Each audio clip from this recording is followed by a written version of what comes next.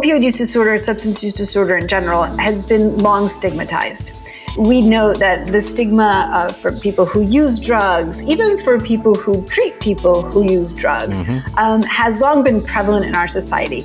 But as we're seeing that the opioid crisis is touching so many people in so many different spaces, we know that people are now starting to speak up as they've never had before.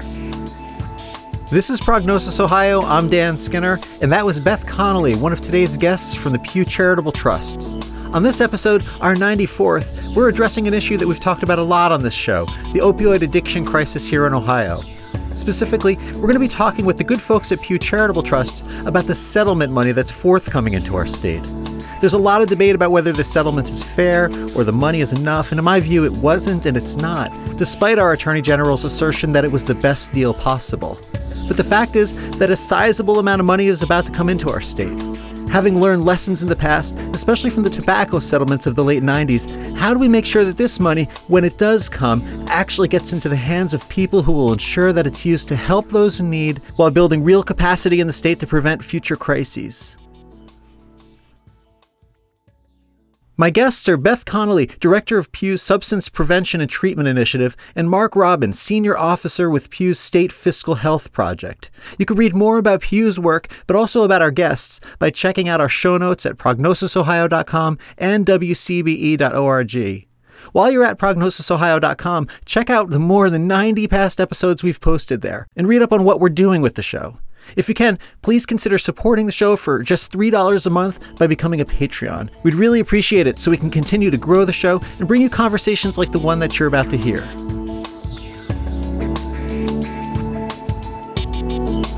Thanks so much, Beth and Mark, for being on the show and talking about these opioid settlements with us. Yeah, it's great to be here. Thank you. Thank you so much for having us. We appreciate the opportunity. So before we jump in, speaking about opportunities, I want to say, because I would be remiss if I didn't say, for those listeners who may not know much about Pew, that as a medical educator and as a political scientist and policy person, I am constantly citing your work, using your data, your charts, your reports. It's all been invaluable. So I come to today humble and really appreciative for all the work that not only that you both do, but that Pew does as well. Thank you very much. It's really important for us to make sure that we are educating the public, especially on these very important public policy issues, and really getting the evidence out there for everyone to use.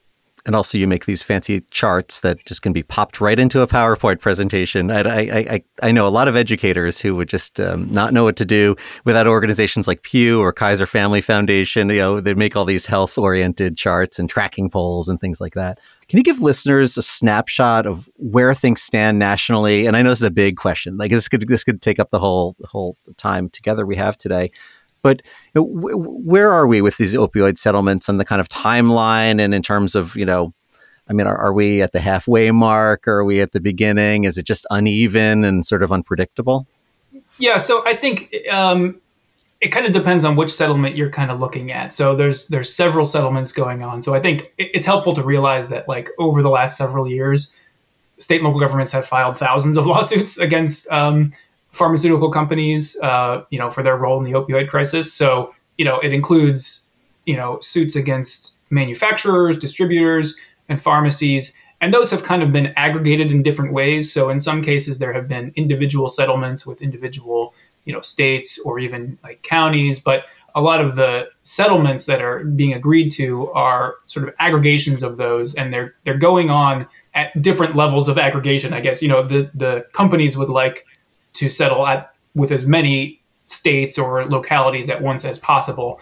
What we've seen so far is there's a few of the major ones that have been settled are from Johnson & Johnson, and then also some distributors, which are maybe companies somewhat less well-known nationally, but Cardinal Health, McKesson, and AmerisourceBergen, and then Purdue Pharma is a manufacturer that a lot of people have heard of. So those have all, settlements have been announced for all of those. And if you kind of add those up, you get to a number that's roughly $30 billion currently.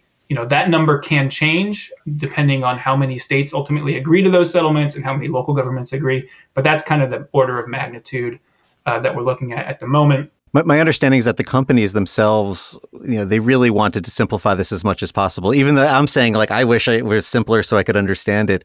But it seems like they wanted to kind of pool as many of these challenges as possible to simplify, but also there might be financial advantages to them if they were able to accomplish that. And then it's my understanding that some entities just kind of opted out or wanted to take a different approach and kind of made it a little bit more fragmented. Yeah, that's probably a reasonable interpretation. I mean, I think from the perspective of a defendant, you settle to try to settle as many of the cases at once. So you can see in some of the settlements that there are provisions that say that where like even this $30 billion, if not enough states were to agree to that, or not enough local governments within states were to agree to that, that settlement offer could be pulled off the table.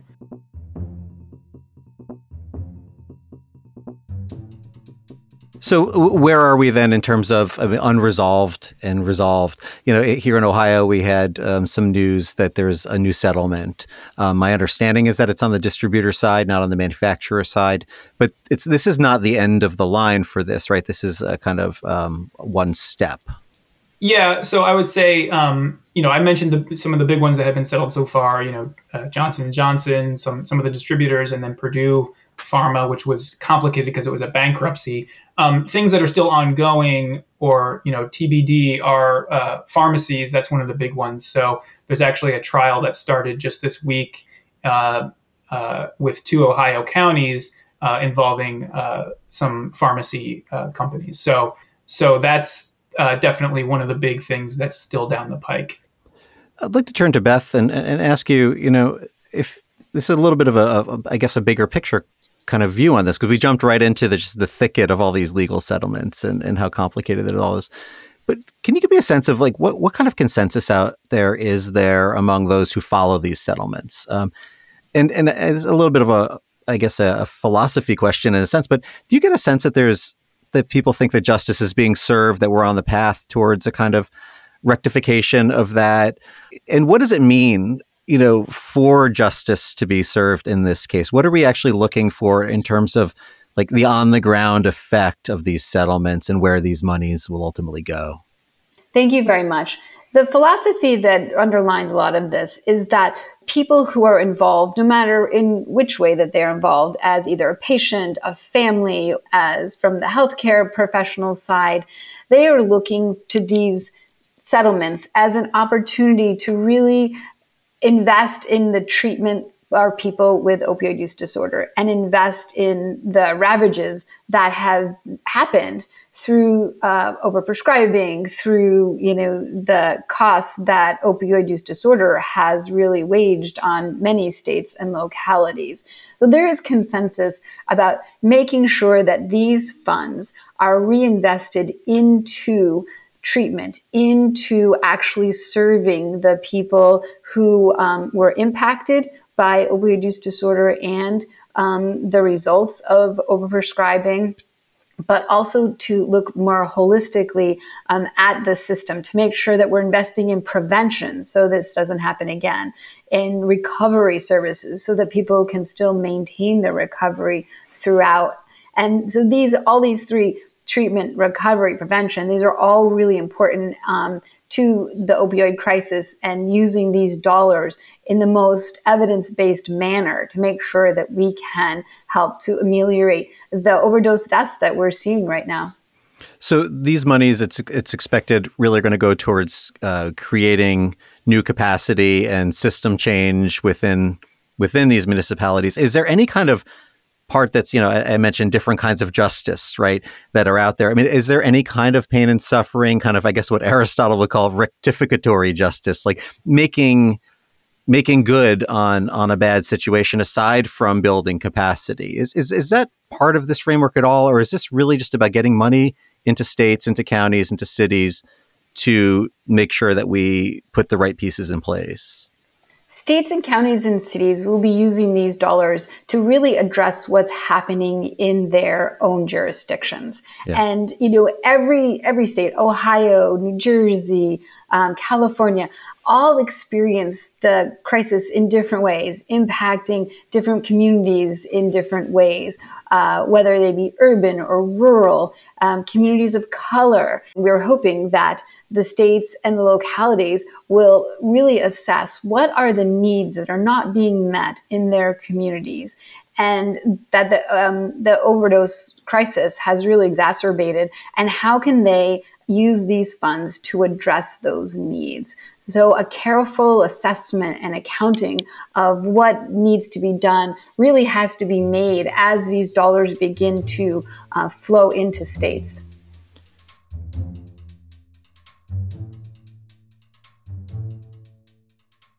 So let's talk logistics a little bit. And my understanding is that this is a lot of the nuts and bolts work that Pew is involved in as well around these settlements. I guess one of the big questions here is like about the thinking about how states should handle these funds, assuming that we're talking about money that's coming into states. I guess a few questions I'll throw into the mix, and you can take, pick and choose the ones you want in here. But, are these dramatically different situations from state to state? Would be one of my questions. And I guess that question, at least as I'm seeing it fan out, is whether funds should go to local governments or states or counties. Like, what's the correct administrative unit that we would ultimately like to see running this? And I don't know, I guess I'm asking you from your work with Pew. I mean, does your research, does your work suggest that there is a kind of maximal way to do this, with the understanding that, as we know, every state is different in this country, and some states are more predictable and less predictable than others? If we start from the top, which would be that funds need to, number one, address the opioid crisis and the substance use crisis in each state and jurisdiction. And we know that when we look at the overdose death rates, while they include all substances, that the majority of overdose deaths do involve opioids. And then we talk about what is the best way to address this. And we need to really examine and utilize and fund evidence-based programming. There's evidence-based treatment for opioid use disorder. There are 3 medications that are FDA approved, unlike any other substance use disorder. There are actual medications that can be used to treat, and they have a very rich evidence-based. So we want to make sure that states are looking at what the needs are of their communities, that there is evidence-based that is guiding how they're going to use them. And then there really needs to be coordination. So as Mark mentioned, there are some counties that have sued in addition to their states. And what you want to ensure happens is that there is some coordination between the state and the localities to make sure that everyone is, again, looking to evidence-based programming, that we are also making sure that we're not being duplicative in a way that would use up funds in a way that would not, that wouldn't leave room for other things. So are we duplicating services that could be paid for in one way, and then thereby freeing up funding that could be addressing something else that's also a gap? The coordination is going to be really important among the localities and the state. So we want to make sure that that is something that all the states and localities are really aiming for. It's incredibly important. And of course, whenever you have a large sum of money like this coming into the state, there's going to be concerns. I want to know a little bit about how do you ensure equity in this? Then, I mean, like, what are some guardrails you can put in place to ensure that this money gets where we need it to go? And I also just want to mention, I mean, this is all very well and good, but there's so much that is unfortunately political here. I mean, Beth, many of the things that you mentioned or sort of suggested, like harm reduction in general, this idea of really following the evidence base may say one thing, but that doesn't mean that something like medication-assisted treatment is not controversial in certain counties or localities. So I guess I'm looking for the administrative approach here to say, how do we push past all of that and say, look, this is about solving problems, not, appeasing people who don't want to actually acknowledge science? Yeah, that's an excellent question, Dan. And I'll answer that from my perspective. I work on Pew's state fiscal health team. So we take a budget perspective to this, and Beth may be able to answer from sort of her perspective on opioid use disorder and substance use disorders. So I talked already about sort of we're looking at maybe $30 billion, maybe more than that when it's all said and done. That's obviously a good chunk of money, and Pew believes that if that money is managed effectively, it can help states make progress on fighting opioid use disorder. But as you kind of alluded to, that's not going to happen automatically. There needs to be a well-considered strategy and kind of a plan in place ahead of time to ensure that succeeds. And from Pew's perspective, there's basically a couple things, like a couple pillars, you could say, that I think would really go a long way to help that. So one is for policymakers to basically commit upfront to an action plan and a budget for how to address opioid use disorder in their state. So this should be like a long-term plan and a long-term budget, because it's a long-term strategy, or it's a long-term problem that requires a long-term strategy to solve. And then you also want to make sure that the money is adding to and not replacing what the state is currently doing, right? Because we want to make additional progress on fighting the epidemic. So that's the first pillar, sort of, is like having an action plan that everyone's kind of committed to up front. And then the second pillar would be like an ongoing transparency and accountability process where you actually report and measure, what are we spending? What's the impact that it's having? And that will allow for like an ongoing process of learning and accountability and adjustment when it's necessary. So we think, Pew thinks those two pillars kind of provide the best chance for success. I could dig in a little more into what those mean exactly. But I also think it's helpful to think about like why those things are necessary. The tobacco settlement in the late 90s is a good or unfortunate, really, historical example. States sued tobacco companies for the public health impact of tobacco use.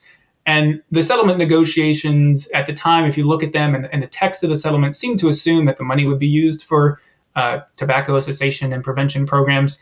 But there really were no strong requirements that needed to happen. And so what really happened is states received billions of dollars and continue to receive billions of dollars annually. But only a very small percentage of that has ever been used for those programs that were sort of initially envisioned. So this is really a lesson on what can go wrong and how it can go wrong if states don't sort of commit upfront to an action plan and kind of have that ongoing accountability process. But as you noted, it's difficult. State budgets are a little difficult to handle in this regard. It's difficult to prevent money from being reallocated in the future. Legislatures can't tie the hands. The current legislature can't tie the hands of a future legislature. So you can pass legislation and put money in a dedicated fund, but that can always be undone later with new legislation and new budget appropriations. So that's why we think that having this transparent process that kind of puts everybody on the record up front about how they're going to use the money and how they're going to have and what the plan is ahead of time, that's what is going to go a long way towards helping ensure that the money is actually used for evidence-based programs to treat opioid use disorder. And of course, there's a piece here that's simply just about people exerting, popular power, right? And watching this and knowing that this is going on. And I would assume that that's a big part of it, which is, yes, money could be reappropriated later, or you could get this kind of budgetary shifting or balancing the budget on something like an opioid settlement. But, I think the hope in Ohio is that this issue has become so high profile that people are watching it so carefully that that's simply not going to be politically feasible. I mean, it's been a piece that the governor and the attorney general here have made centerpieces of their work. They don't always agree on all of the logistics of it, but it's something that's in the media every day. And I guess the question is whether there's staying power in the long run to be able to watch where these funds are going. Dan, I think you raise a really great point, right? That we're at a time right now where the opioid crisis is front and center and people are paying attention. We see the CDC data, we see the numbers increasing. Ohio has seen their numbers of deaths increase during COVID. So we're really at this opportune time where people are paying attention. And to build on what Mark said, the planning process is important. It's very important. And it's very important as to who is brought to the table to facilitate and to actually inform that planning process. So we should talk, states should be speaking to experts. They need to have people with lived experience at the table. All these groups, medical experts, health professionals, local folks who know what's happening on the ground in their communities to be informing these plans. And then in terms of transparency, how are these plans being made public and who is tracking and watching these plans? And because we're at this opportune moment where this is so front and center, this is the time to actually build that infrastructure so it does have sustainability. We're talking about payouts that are going to last over a term of 18 years. Lots of our legislators won't be in office, but if we start now, because we have this uber focus on the crisis, that we can build in these planning and transparency processes that will then serve us in the long term. And of adding into that planning process evaluation. Needs change over time. How are we making mid-course corrections to make sure we're still addressing the opioid crisis? We're still meeting the needs of different populations. In making sure that the evaluation process is built into the distribution of these funds so that we don't create inequities or exacerbate inequities that are created in the current systems that address the opioid crisis.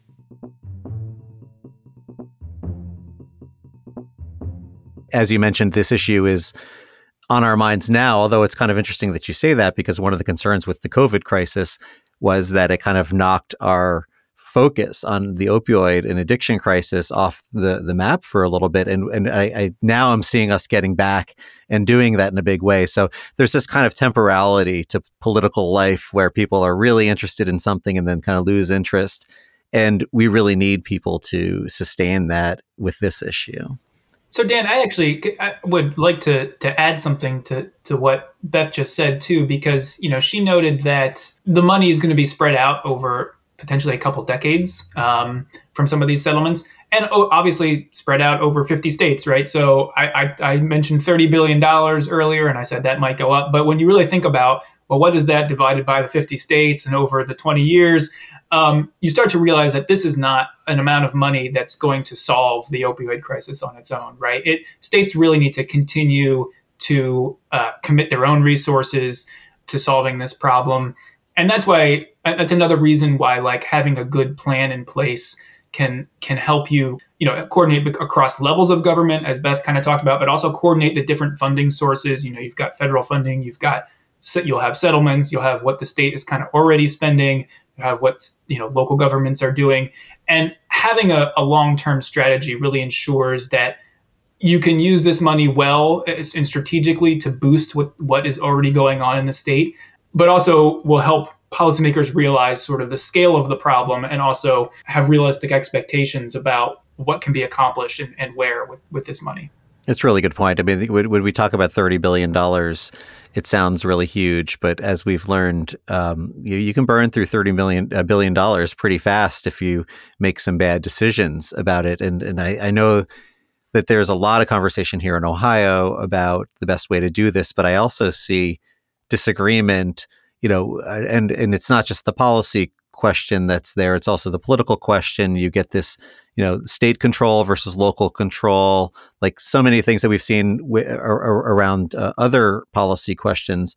With vaccine distribution, for example, we had to face the issue of equity. How do we make sure that those folks across all sorts of socio-demographics, people who have been historically left out of these conversations, how do we get them to the table? How do we make sure that LGBTQ folks are there? How do we make sure that rural folks are at these tables and it's not just a kind of urban policymaker discussion? So I don't have a good sense of how they're doing this, but I know that there is pressure in new ways to do it. There has been pressure, and groups and folks are really speaking up, which is something that hasn't happened in the past. Opioid use disorder, substance use disorder in general, has been long stigmatized. We know that the stigma for people who use drugs, even for people who treat people who use drugs, has long been prevalent in our society. But as we're seeing that the opioid crisis is touching so many people in so many different spaces, we know that people are now starting to speak up again in a way speak up as they've never had before.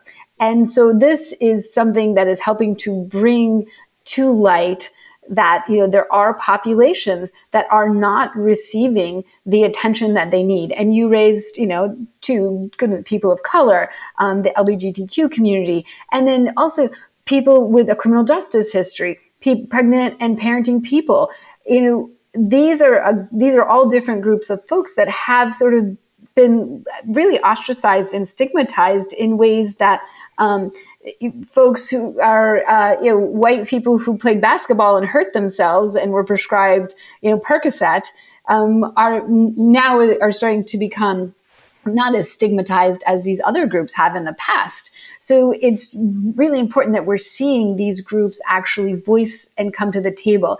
And people who are making decisions around how to use these dollars need to be tapping into these communities because they've been underserved in the past, because there's been inequities in how they've been treated. They need to be brought to the table. And we would urge all folks that are coordinating these settlements to bring these diverse groups of folks to the table to work on the planning because they know how to reach the people in their communities. So at the same time, though, it's interesting. There was a piece in the Columbus Dispatch today from a state rep from the Canal Winchester area, just south of Columbus, Richard Brown. And he called for the establishment of an Office of Drug Policy within the governor's office. And he argues that this would serve as a centralized clearinghouse of information, resources, and best practices in order to aid local governments in promoting effective treatment. He even said that it would cut through red tape, right? Which is a kind of political concern that we hear from some folks. I found it interesting coming from a Republican, actually, since you don't generally hear Republicans calling for centralizing processes like this. And, without making it a political statement, I guess I want to get your take on entities of this sort. I mean, consulting with local communities is one thing, but then the ultimate control of these funds is another. And I find it interesting. You're talking about the planning process and being really inclusive, but ultimately there's going to be this question of who gets to spend this money and decide how it gets used, right? And I wonder if you can sort of unpack for me how we should be thinking about that ultimately. I mean, ultimately, does Pew and the work you do suggest that local communities really need to be able to say, we're funding this Suboxone center, or we're going to do harm reduction in this or that way, as when another county might do it in an entirely different way? So a coordinating entity, and many states have different types of coordinating entities, whether they have sort of a seat in a governor's office or they're an established task force established through an executive order or legislation. There are a number of different iterations of this across the country. And the opportunity for a coordinating entity is to, when done well, is to ensure that the assessments have been made, that there's coordination among the jurisdictions that are using the money, that they can be, managed in an approach that makes sense in a state. Colorado, for example, is doing a very regional approach. They've brought together a number of entities, so they have voices from all different places across the state and all different populations of people impacted, and then decision makers and policy makers to work on what looks best for Colorado. And that looks a little bit different than maybe an office in a governor's office, but they can all serve the same functions, which is to what are the needs of the community? Are those needs not being met? How can we use these dollars in the best way? Recognizing that there's other federal dollars, there's state dollars that we can also use. But having a coordinating entity that's comprehensive and really brings in all these voices will be something that will benefit the state. And I would just also add to that, Ohio currently has what's called a statewide allocation agreement, which is a separate thing from that proposal you were just talking about. Right. And that's sort of a jargony term, statewide allocation agreement, that comes from sort of the settlement language. But basically, that's an agreement on how to allocate settlement funds between the state and local governments, and then the types of programs that can be used for. So this was developed by the governor and by the attorney general, but it's a voluntary agreement that local governments can agree to. And at this point, I believe most local governments in Ohio have basically signaled that they're on board with this agreement. And what that says is it does say, like I said, what's the allocation? So the Attorney General's office gets 15%, but then 30% goes directly to local governments, and then a pretty big chunk, 55%, goes to something called the One Ohio Foundation, which is basically designed to then allocate that money to regions, so like collections of local governments in the state, and also help those regions with planning and sort of makes recommendations to the regions on how to use it. So I think there's a lot to be determined in this plan, and I, the disclaimer that I have to say is like, I'm not an expert in this plan, and they're all complicated, and every state is kind of different. But from our perspective, from Pew's perspective, it looks like a good start, that they have this sort of planning process in place, and it looks like local governments have found this to be a compelling model. Again, it's all sort of the devil's always in the details and in the follow through, and it really would require sort of an ongoing commitment to this kind of plan. But it is a good start.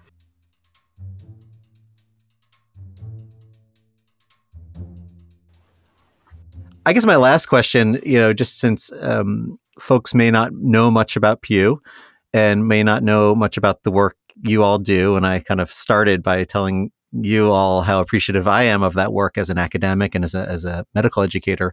But can you talk a little bit about what the role of organizations like Pew or Pew itself are in policy issues like this? Like, what do you actually do? How does your work inform the process? And how do you hope to influence or shape people's thinking about these complicated policy issues?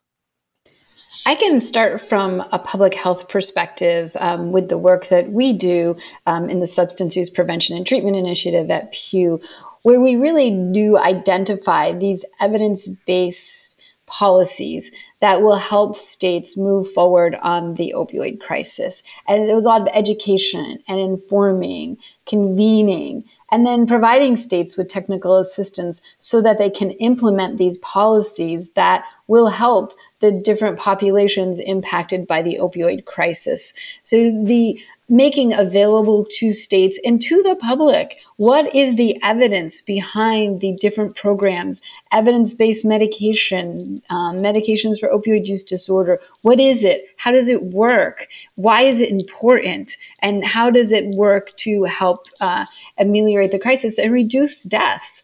And that's so critical because folks across all states really need to have the research that we're able to do and then produce for them and for them to use in their own domains so that they can, as you say, use the charts, but it's used to educate more folks around them so that from this public health perspective, they can grab these solid public health pieces to actually address the opioid crisis.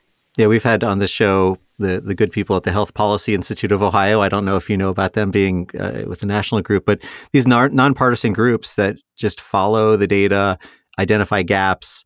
I talk to legislators on both sides of the aisle and working in various offices around the state and even on the federal level. I mean, this kind of work is really important to just kind of keep your head down and no matter what kind of shenanigans is going on around us, to just stay focused on the actual mission. Mark, did you want to add anything there?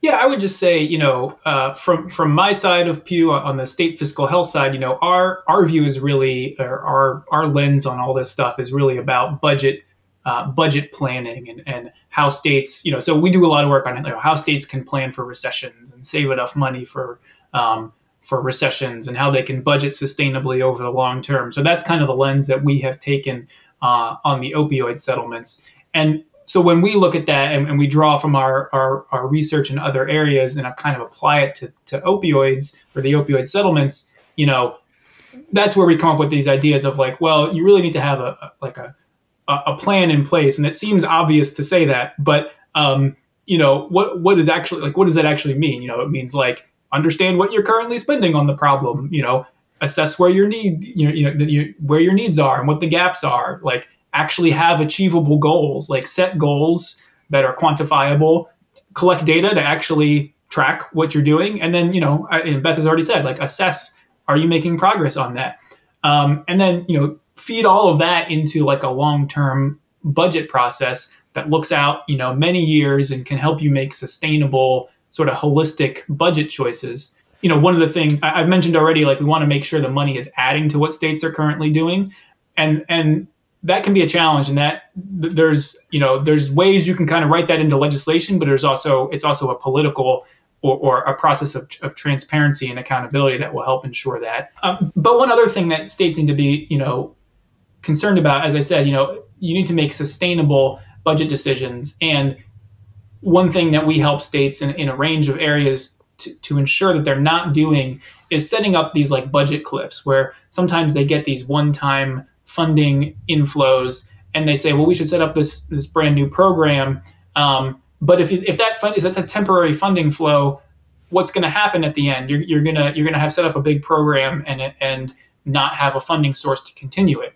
So obviously, we're advocating for states to increase their support for opioid use disorder treatment, but you also need to do that carefully to make sure you're not going to put yourself into a situation where you have a cliff at the end when the settlement money runs out. Because as we've noted, the settlement money is only going to be a portion of what states really need to spend on these challenges. Dan, if I could just highlight something that you said, which I think is really important for Pew and for other organizations like us and organizations in Ohio, is the bipartisan nature, or the nonpartisan nature of the work that we do in examining the evidence and bringing the evidence to the citizens is critical and important, and is really what can help pave the way. We only seek to provide what is in the evidence in a nonpartisan fashion, and that should drive the day.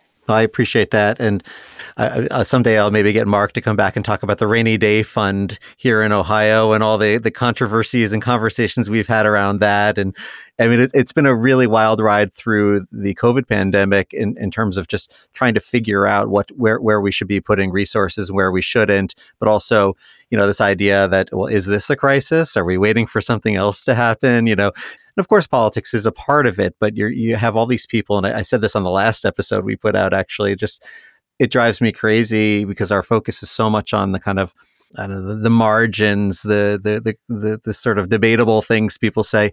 But the truth is that within the halls of government here in Ohio, at every level, there are people who are really trying hard to just solve problems, and they don't get any of the spotlight. So I think that's why the work that Pew does and organizations like Pew is important, because it just kind of cuts through that. So Beth Connolly and Mark Robin, I want to thank you for being on Prognosis Ohio, and thanks for all that you do. Thank you very much. We appreciate it. Yeah, thanks for having us. It was a great conversation. Many thanks to Beth and Mark for joining me on the show. This episode of Prognosis Ohio was hosted and produced by me, Dan Skinner. The music was produced by friend of the show, Kyle Rosenberger. To learn more about Prognosis Ohio and check out the show's evolving social media presence, please visit the show's website at prognosisohio.com. Prognosis Ohio is a member of the WCBE Podcast Experience and the Health Podcast Network. We'll be back in your podcast feed soon, next time with a conversation with Nita Sweeney, author, runner, and mental health advocate. Make sure you're subscribed to Prognosis Ohio so you don't miss that episode in your feed.